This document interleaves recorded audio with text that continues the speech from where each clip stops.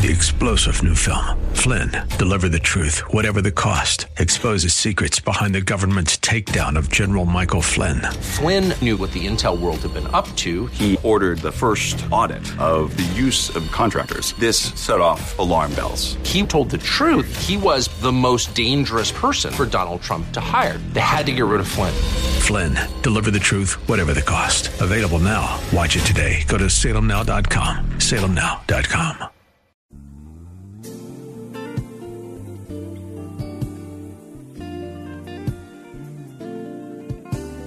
Welcome to the radio broadcast ministry of Kettering Baptist Church, where we minister in the spirit of excellence under the leadership of our anointed senior pastor, Bucus Sterling III. Please stay tuned at the end of this broadcast for information on how to obtain a copy of today's message in its entirety. And now, Pastor Sterling. Praise the Lord. Kettering, I want to invite your attention on this morning to the Gospel of John, chapter 10. John chapter 10. If you have your Bibles with you, and you should, turn there with me. And when you get there, let me know you're there by saying amen. John chapter 10, we'll begin our reading at verse 7 of John chapter 10. John chapter 10, verse number 7. God's word reads as follows. Then Jesus said to them again, most assuredly I say to you, I am the door of the sheep. All who ever came before me are thieves and robbers, but the sheep did not hear them. I am the door. If anyone enters by me, he will be saved and will go in and out and find pasture. The thief does not come except to steal and to kill and to destroy. I have come that you may have a life and that you may have it more abundantly. I am the good shepherd. The good shepherd gives his life for the sheep.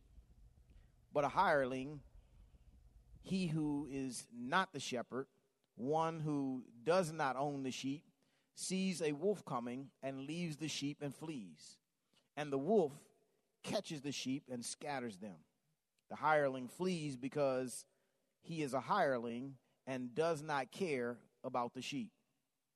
I am the good shepherd, and I know my sheep, and I am known by my own. Amen. Would you pray with me? Father in heaven, we honor you this morning. We bless you. We thank you for your grace, which is absolutely amazing. How you love us so, and how you gave your life for us, and how, Lord God, you've given us privileged opportunity to even stand here this day to declare your holy word and to hear and sit under your word without threat of life or danger. Thank you, God. Father, in the name of Jesus, it's my prayer on today that as I stand to declare your word, that you would speak through these lips of clay, words of life. Words, God, that would draw someone who is in darkness into the marvelous light, that they might repent of their sin, place their faith in you, surrender to you as Lord and you alone. Father, I pray for that one who's drifting in their fellowship, Lord God, who's fallen away, that you would draw them by the preaching of the gospel back into a relationship with you, that they would understand and see the significance of staying close to the one who gave his life for them. Father, I pray that the word of God would be a means of edification, a means of glorification.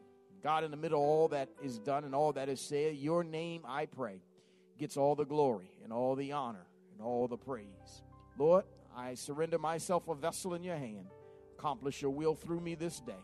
Allow my mind clarity of thought, my lips clarity of speech, that your word might ring clear in the ears and the hearts of all who hear it. In Jesus' name we pray. Amen. Amen. Kettering, we've been on a journey preaching through a series of messages entitled You Matter. We began our series in Matthew chapter 15. We spoke there from the subject matter, I know who you are. And then on last, when we were together, Jeremiah chapter 1, verses 4 through 8, we spoke from there, be certain of you, for we discovered there in Jeremiah, as God spoke to Jeremiah, that God had already set everything in motion for Jeremiah. In fact, God says of Jeremiah, I have preconceptional knowledge of you. In other words, Jeremiah, I knew you before you were even conceived. Before your conception took place, I knew you. And Jeremiah was also encouraged, and we were also encouraged to know that not only does God have conceptual knowledge of us, but he has pre-incarnational setting apart of us.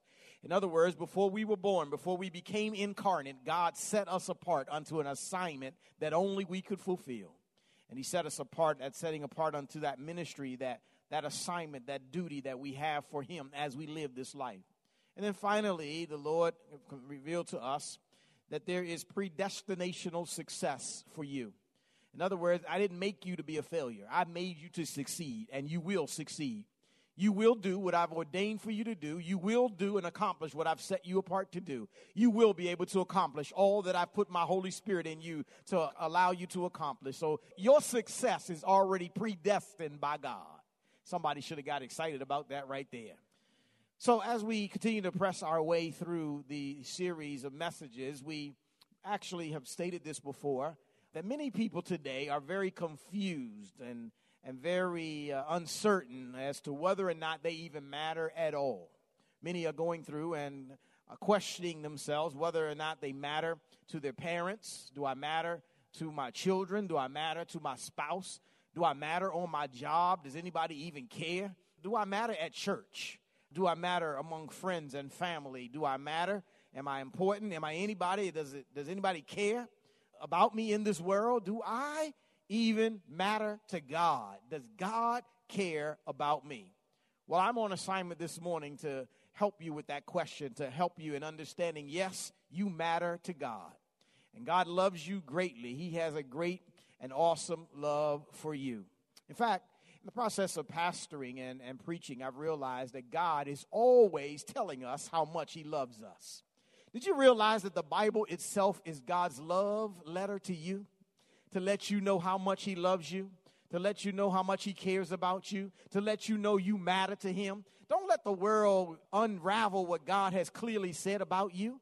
Don't let circumstances and situations cause you to question whether or not God loves you. If you want to know whether or not you're loved or whether or not you matter, open up the Bible. God is writing a love letter saying to you and saying to me, I love you. You mean the world to me. And so we have this word of God. We have God continually saying this. And one of the things I've learned in the reading of Scripture and the studying of the word is God is always telling us he loves us as the shepherd of his sheep. Even as an under shepherd, I've come over the years to adopt the phrase that I always close all my correspondence to the congregation in, and that is loving my sheep.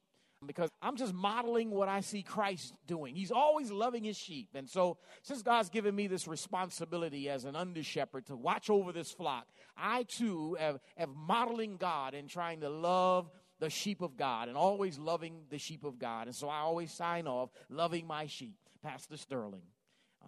As we understand that and we grab a hold of that and we see that God is always loving us and God is always pouring out his affection towards us, as we deal on this third part of the series of messages from this particular text, I want to talk to you from that subject matter, loving my sheep. I want to use that as our subject this morning because I believe even in this text, that's exactly what God is saying to us. That's exactly what God is doing. He's loving his sheep and he's letting us know that he loves us. In fact, if you look through this text, and as we walk through this text, there's three things that Jesus is going to share with us that prove to us that he is busy loving on us. So y'all still here with me? He's going to reveal this to us. He's going to open it up to us because just in case you were curious, just in case you were wondering whether or not he loves you, whether or not he cares about you, again, we're going to see it in this text, and you'll see it throughout the Scripture. Even, in fact, on this particular day, as we read the text of Luke and we read about the Lord coming into Jerusalem, and as he ascends into Jerusalem, and you know the story because you hear it every Palm Sunday, but as he ascends into Jerusalem and he looks over the city, the Bible says he weeps over the city. You know why he weeps over the city? Because he loves the people of the city. God loves us. He really, really does. And so this morning, let me delve into the text here and help us to see how God is loving his sheep.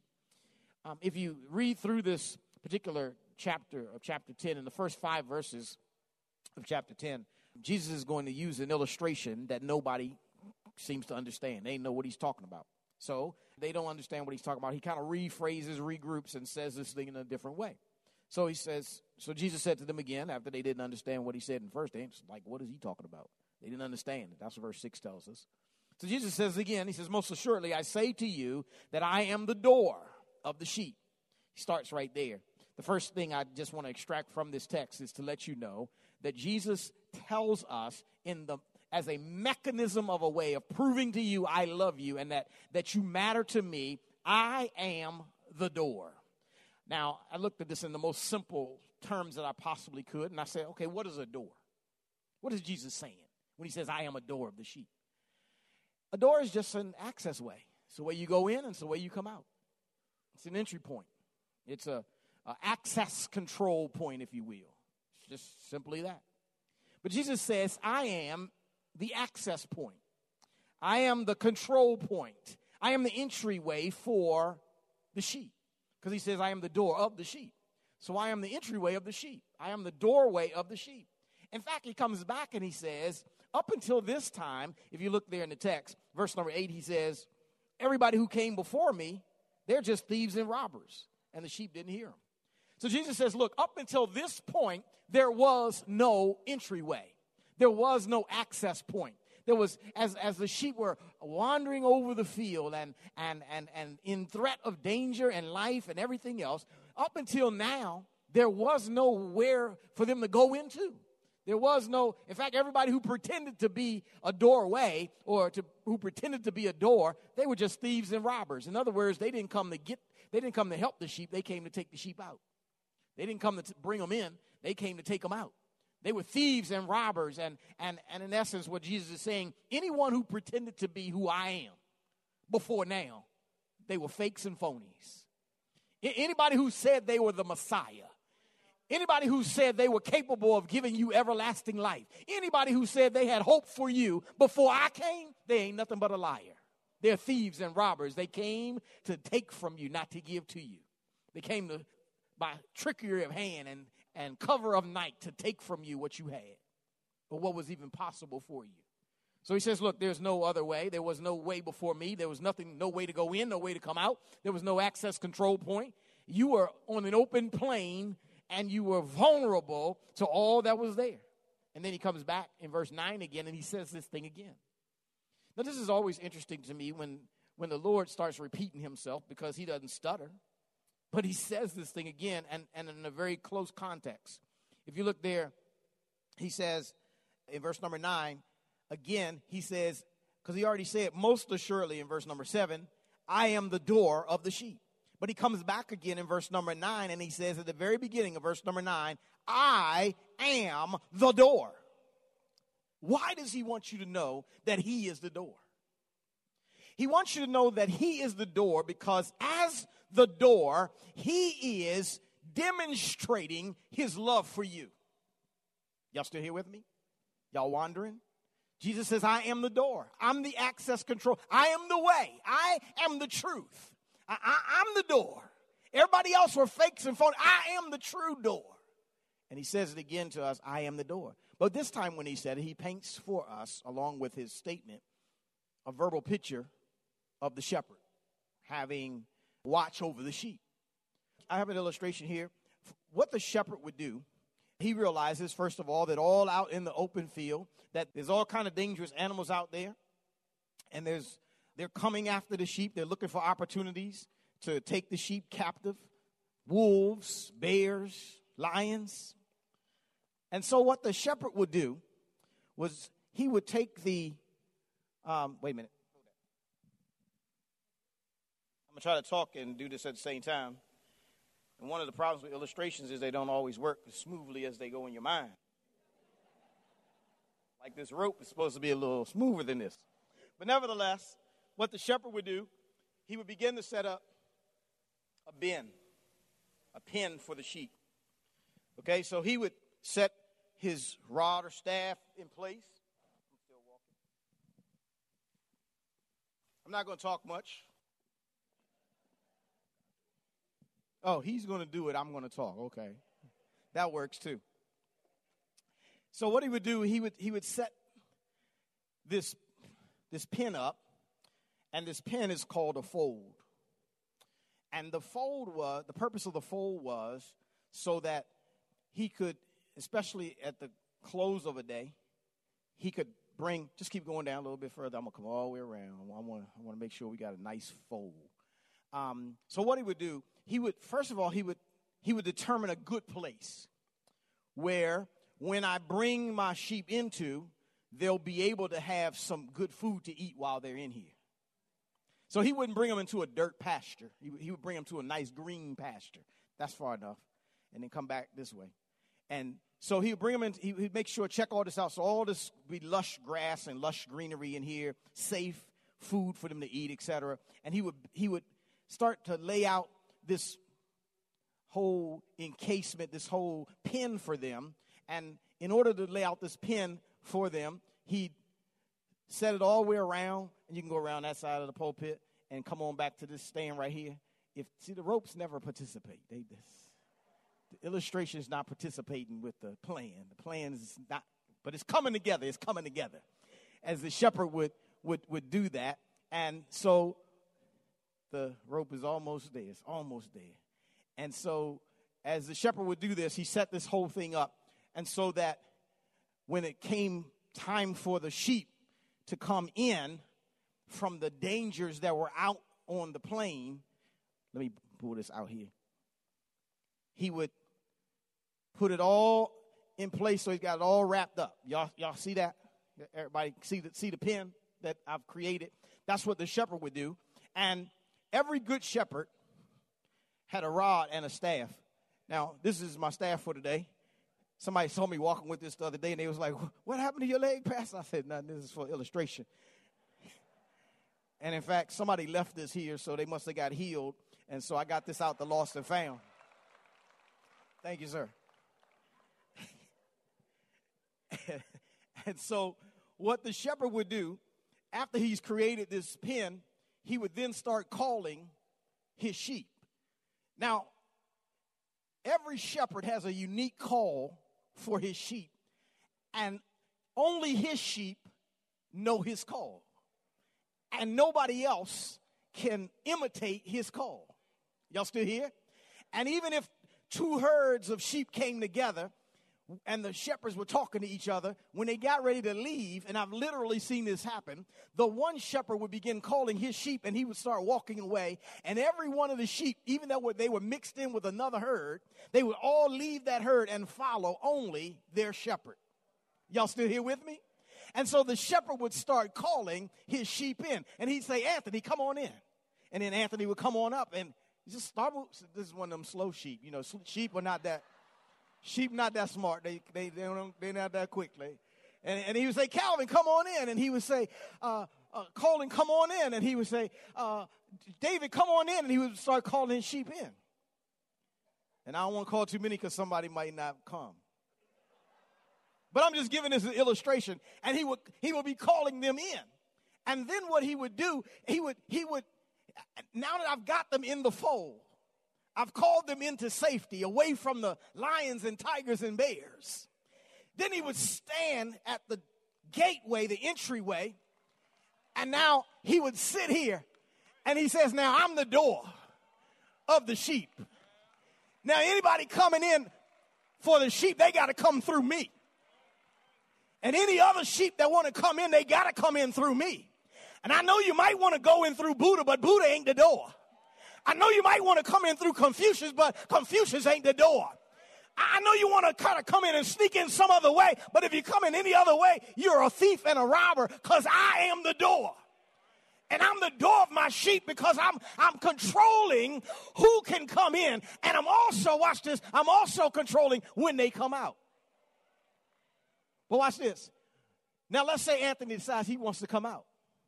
Now because I'm the door, I'm the access control point. If there's any danger out there, I'm going to keep the door closed. Listen to me. Now Anthony might get mad because he can't go where he wants to go. But the door is just protecting you. Lord, help me here. He's just keeping you from danger. And I know you want to push the door open. Don't push the door open. The door is in place to keep you safe. But when there is no danger out there and Anthony wants to move, I'll just move out the way and I'll open up the door and say, "Come on out." And when he comes out, he also still finds safe pasture. So he can go out and he can come in. Y'all still see this picture? Thank you, volunteers. So Jesus says, I am the door. He's the entry control point. He's the access control point to the sheepfold. I'm so glad about that. I really am so glad about that. Because as I read through this text, he says, if anyone enters by me, if he comes in by me, he will be saved from the danger out there, from the judgment out there, from the destruction out there, and will go in and out and find pasture. Because I'm the door. And as the door, he's always protecting the sheep because he loves his sheep, because his sheep matter to him. And sometimes, as I said, we get frustrated because the door is not opening when we want it to open. But you need to hear this. The door is remaining closed for your own good. So he says, look, I am the door, first of all, and you matter to me. Secondly, he says, in verse 10 picks up, he says to them, in essence, I am the life giver. He says, the thief does not come except to steal, kill, and destroy. I have come that they may have life and they may have it more abundantly. So, what Jesus does after letting them know I am the door, again, to let you know I'm loving you. I'm loving on you. I'm loving my sheep by being the door. But I'm also loving on my sheep by being the life giver. He says, I want you to understand something, sheep. There is a threat to your life. You have an adversary who has 3 plans for your life. One of his plans is to steal your life. That's the plan. That's the plan of the adversary, the one that's against you. The second plan is to kill you of any life you have. He wants to take your joy. He wants to take your enthusiasm. He wants to take your worship. He wants to take your family. He just wants to kill everything in your life. That's his plan. His plan is to destroy everything that looks like God. His plan is to steal, to kill, and to destroy. If you don't understand that's what your adversary is out to do, then you're going to find yourself in great danger of having your life taken. Because watch this. If the one who's coming is not bringing life, that's your adversary. So he's trying to help them to understand there's a true difference between the one who really wants to help you. The one who really loves you is bringing life. Oh, my God, I just heard something. But the one who doesn't care about you, he's trying to take your life. The one who loves you is depositing something in you positive. But the one who's a thief and a robber, he's trying to take. Y'all need to hear this beyond just the holy and the divine level. You need to hear this on the secular level. You need to hear this on the relational level. You need to hear that the one who loves you is not the one who's trying to destroy you. The one who loves you is not the one who's taking and never giving. The one who really loves you is depositing in you and giving you life. Woo, Jesus. And they can't give what they don't have. So when you go hook up with a heathen, you need to understand a heathen doesn't have life, so they can't transfer. If they're dead, all they can bring to you is death.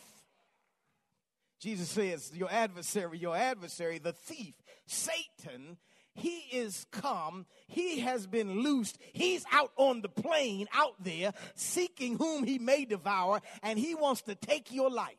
To continue our journey, tune in next week for the second half of today's message. Praise the Lord. You have been listening to the radio broadcast ministry of Kettering Baptist Church under the leadership of Senior Pastor Bucas Sterling III, where we minister in the spirit of excellence. We pray that you have been richly blessed by today's message. Financial contributions in support of this ministry are welcome. We thank you in advance for uniting with us in kingdom building. For a copy of this sermon on CD or to hear this message again on the web, please visit our website at ketteringministries.org and remember to reference the title or broadcast date.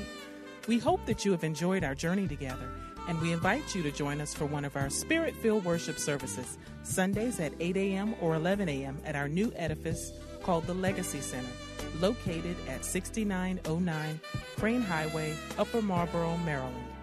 For additional information, go to our website at ketteringministries.org or contact our church office at 301-627-9500.